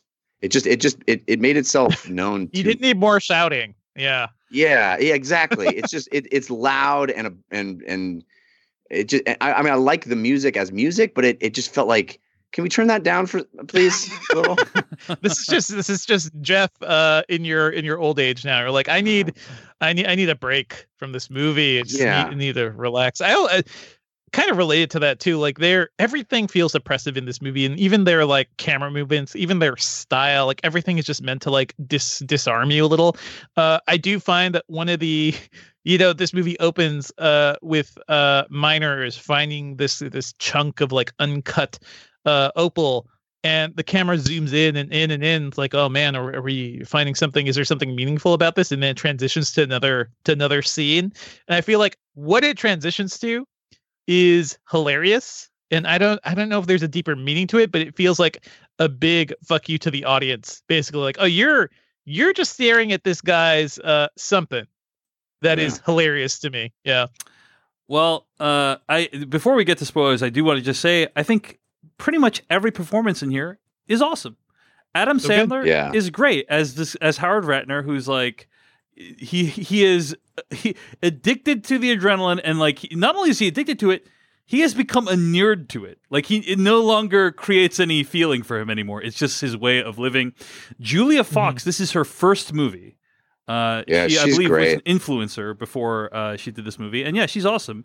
You can totally understand why Howard would fall for this person. Much more difficult to understand why she would fall for Howard, but whatever she sells agree, it, dude. I had that same thought. I'm like, what does she see in this what dude? Does she see in this guy? Idina Menzel playing the anti-Frozen. Like she's definitely she won't let it go.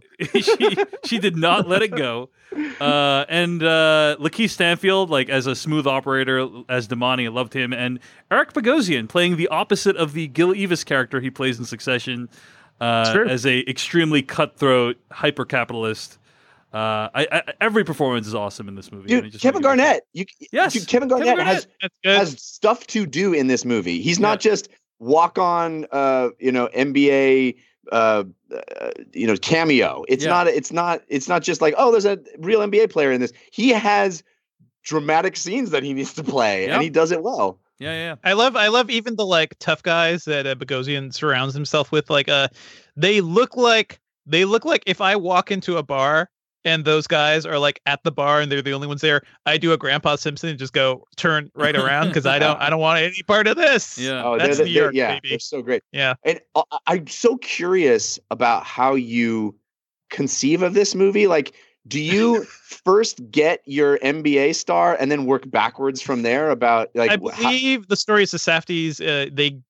Their family worked in the Diamond District. Their father did. So a lot of these stories, like the insanity of it, I think they piece together a bunch of things. No, but I mean, do you first cast Kevin Garnett and then find the games that work for like? Do you fit in the weekend to be in a particularly not so great scene? I don't know. Well, no, but I mean, it hinges on the events of real NBA history. Yes. So do you like find out who you can get first, and then like find out the games that would work best based on I don't know.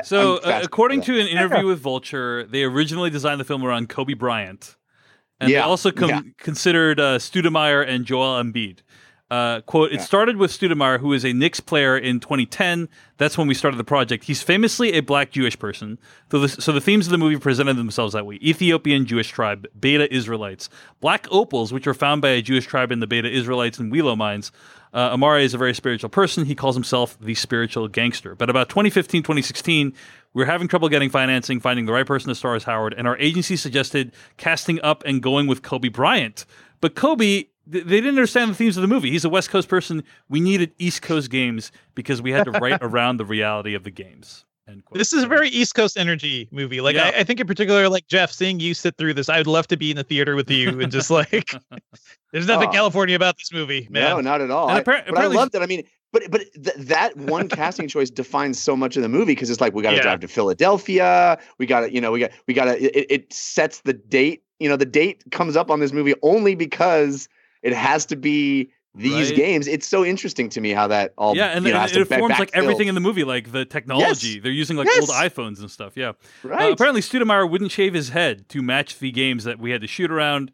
So then we were like, okay, who is left? And we looked, and Kevin Garnett. Fate is a real thing. It was meant to be Kevin's role from the beginning, even though we hated him as Knicks fans. End quote. So, his name is Garnett. Come on.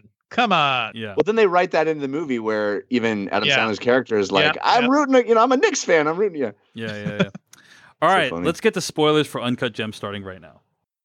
Now you're looking for the secret. You're gonna see this coming. No, But you won't find it because, of course, you're not going to see this coming. you're not really looking. I have been puzzling over how it works. You don't really want to work it out. Who's in the box? I have been dying to tell you. I want to tell you my secret now. You want to be fooled. So I think one of my favorite parts of this movie is when he hands him that, like, this character is the architect of his own undoing, right? And like at every step of the way, he could do something that would lessen his pain, right? This movie could be titled a series of very stupid decisions. Yes. Yes. Increasingly stupid decisions. They're so bad. But I think really when the movie starts to kind of unravel is when he gives the opal to Kevin Garnett. And you're just like, oh, he's never getting this back, or he's not getting it back in the way he wants. What are you doing? Yeah. You do not let that out of your sight. But he does, and then there's later that brilliant scene when he's like the bidding scene, and he asks his friend to like bid for him, and it's just like incredible. His father-in-law. It's his father-in-law. Yes. And he's about to get a divorce. It's like it's so great. But no, my favorite thing about that scene is like, I'm going to give you this opal. Like, that is completely stupid. It's okay. I'll give you my ring as collateral. Okay, cool. Immediately walks to the pawn shop. Immediately. Yeah. It is that level of chaos is what is so vicariously fun for me about this movie. Chaotic evil. It's chaotic evil. Yes. Right? And there's no moment of just going, okay, everything's fine. It's always got to be fucking myself, and I think there's like peaks and valleys to the anxiety. It's like you're never not anxious when watching this movie, but there's peaks and valleys to it. So when he turns in the ring and he's like, okay, if you don't come here by blank day, I'm keeping this ring, and like I'm extremely anxious until he gets the ring back. Then he gets the opal. Like Kevin Garnett just shows up with the opal, and I'm like, oh my gosh. Amazing! You should be kissing the ground right now. Yeah. And then shows up with the ring, and then he like gets the ring back. He's like, "Where's the ring?" Everything is going according to everything is looking up for Howard, right? And then this final sequence where he takes the money and bets it on Kevin Garnett, and it was excruciating. And I just have to say that like I watched this movie on a screener disc, and I had to like pause it and like walk away and come back because I was so stressed out during this like final sequence of like where they're watching the game and you have no idea what's going to happen, right? Yeah. It just is like they're just trapped in the room, man. That is. There are movies where you could predict what's how things are going to end up, and I feel like this movie ended in a way I predicted, but I did not expect that whole torture situation. Basically, it was cool that they did it at Mohegan Sun. I've been to that place. I've been to Mohegan Sun, and it is a brilliant casino. But that whole final sequence was super brilliant, and like it kept me guessing until the last minute as to what was going to happen. Right? I mean, the moment when the rich guy who's hitting on Julia Fox like goes up and picks up the money, I'm like, oh my gosh, did he subdue her? And like he's taking the money for himself, like. And let me ask you guys this question: in your head canon, like in your mind's version of events, does she get away, or is she captured by this extremely violent thug that murders Howard and his brother-in-law? No, I think she's the hero. I think she's the hero of this movie. Yeah. I would hope like once she realizes what happens, because she will hear the news at some point. She's like, I should not go anywhere where, I don't never going back to that apartment. Like, just go, disappear. Just become a ghost, vanish into the night. Yeah. I love, by the way, there's become one of 6 underground, and then you will. Interview magazine, by the way, has an interview with Uncut Gems, handsome older man. His name is Wayne Diamond. He is like an East Coast character. This is who he is. That character he plays in the movie is who he is. It's amazing. I mean, go check that out. Yeah. I don't know how it couldn't be. I was much more the roller coaster ride for me was the first time he does the bet on Garnett, and he wins, and then gets abducted by Eric Bogosian, and then he finds out you didn't place you canceled the bet. You canceled. To me, that was like painful. Oh man. Because he's gotten everything he wanted in that situation. Like, it's all perfectly lined up. He did it. He put his balls on the table. He did it. And it's like, the guy canceled the bet. So I found that excruciating, Jeff, for sure, when I watched it. Like, oh my gosh, what a terrible loss. But then as the movie continues, you realize, man, if he had gotten that money, he just would have wasted it somehow anyway. You know what I mean? Yeah. The cycle would have kept going until his end. Yeah. Yeah. The moment that I was not surprised by the gunshot to the head. I really wasn't. I just felt like if the movie didn't do that, I would have been surprised, because you don't lock those dudes in that room for that long. They're not going to come out and be like, well, I guess you got the money. It's all good. I think, honestly, I'm curious. I want to ask you guys what you think about this. Like, there are a couple sections in the movie where characters stare intensely into the opal, and it zooms into this opal, and it becomes like Nebula. And Devindra, you point out, like, it then becomes like Howard's colon, right? But I'm curious, like, what you guys make of that. Like, my interpretation of like why the movie is showing you all this is that like it reminds me of a movie I was involved with, The Primary Instinct, with Stephen Tobolowsky, and he says in the movie, he's like, what mankind desires more than anything else is transcendence, and that they will pursue transcendence through any means necessary. And in the case of Howard, it's through nonstop adrenaline. But like that, the opal like represents somehow, like, having the opal, being in control of the opal represents like transcending what humankind is typically capable of. I don't know what it's an ancient, impossible thing, holding something like that and being able to see inside it. You're seeing history itself. So I can understand that. Like, to me, I enjoy visiting, museums and staring at minerals for the same reason. Yeah. I mean, if the movie is about anything, I think it's about that monologue that Adam Sandler gives to Kevin Garnett, where he explicitly says, this is me. This is my game 7. This is what I do. That you try to drop 30 on the opponent and get in the zone and feel alive. This is how I do it. I try to win this. I try to manipulate this, and this is my NBA Finals. And I think, if you're talking about transcendence, I think that's that character. And I think this is the movie's attempt. Those shots are the movie's attempt to address exactly what you're saying, David, at the beginning of your review, which is it's trying to be about something, right? It's trying to link this micro series of events to a sort of grander macro cosmic thing of why are we all here? What are we all doing? How, we're just a speck of dust in an infinite cosmos. This hustle is it's so micro. It is so about all of these little hyper important details, and ultimately it doesn't matter. I don't know. That's kind of what I got out of it. Yeah. I think that's a great interpretation, Jeff. And yeah, I think you're right that's what that could be about. I don't know. Like, I've read this like pretty withering review of the movie that's like, hey, you watch the movie, it's about this dumb guy doing stupid things, and shocker, the stupid things lead to his demise. We kind of know where this is heading from the beginning, and the movie does little to surprise you. It's just exceptionally well executed. But that's there's a ton of that's my favorite one of my favorite genres. I mean, A Simple Plan comes to mind. Judgment Night comes to mind. I bring that movie. Most Coen Brothers movies, like a lot of things. Yeah, that's one of my favorite. Favorite genres, subgenres is let me be clear.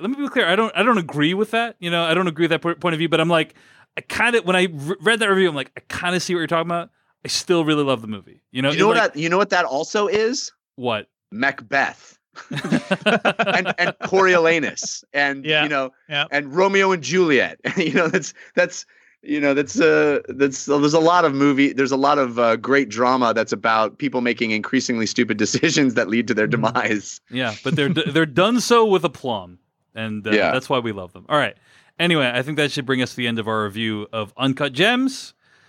It's out in limited release right now. It did crazy on the independent box office circuit. It did like $100,000 per theater, I think, which is like really, really good. I think a record for A24. So check it out if you have a chance. I had to drive to go see it. I had to drive. I couldn't walk. Across the street. I had to drive. But when I got there, packed. Oh, wow. House. Amazing. Cool. Yeah, same. Well, stay tuned to what we'll be discussing next week on the podcast. In the meantime, find more episodes of the show at slashfilmcast.com. Email us at slashfilmcast@gmail.com. Our theme song comes from adamwarrock.com. Our spoiler bumper is from filmmaker Kyle Hillinger. This episode was edited by Beatty Zhang. Until next week, gentlemen. Jeff, where can I find more of your work on the internet? Well, you can follow me on Twitter. I'm at Jeff Kanata, which is spelled with 2 N's and 1 T. I do a video game podcast called DLC, which you can find anywhere you get podcasts or by visiting 5by5.tv/DLC. I also do a live play Dungeons & Dragons show called The Dungeon Run. Last week's episode, people are talking about being the best one we've ever done. It was an edge-of-your-seat thrill ride, characters in peril, a crazy battle with a blood monster. It was wild werewolves. It was amazing. Check it out. You can find it on YouTube by searching for The Dungeon Run. You can also find it as an audio podcast, which is a great way to experience the show, by searching for The Dungeon Run anywhere you get podcasts. Or you can watch it live Wednesday nights when we record it at 6 p.m. Pacific time at caffeine.tv/The Dungeon Run. How about you, Devindra? Or you can find me on Twitter at Devindra. I write about tech at Engadget.com, and I'm also hosting the Engadget podcast there. So go check that out.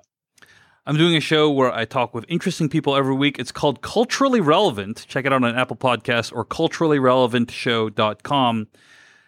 Now, next week, we are going to be reviewing Star Wars: The Rise of Skywalker.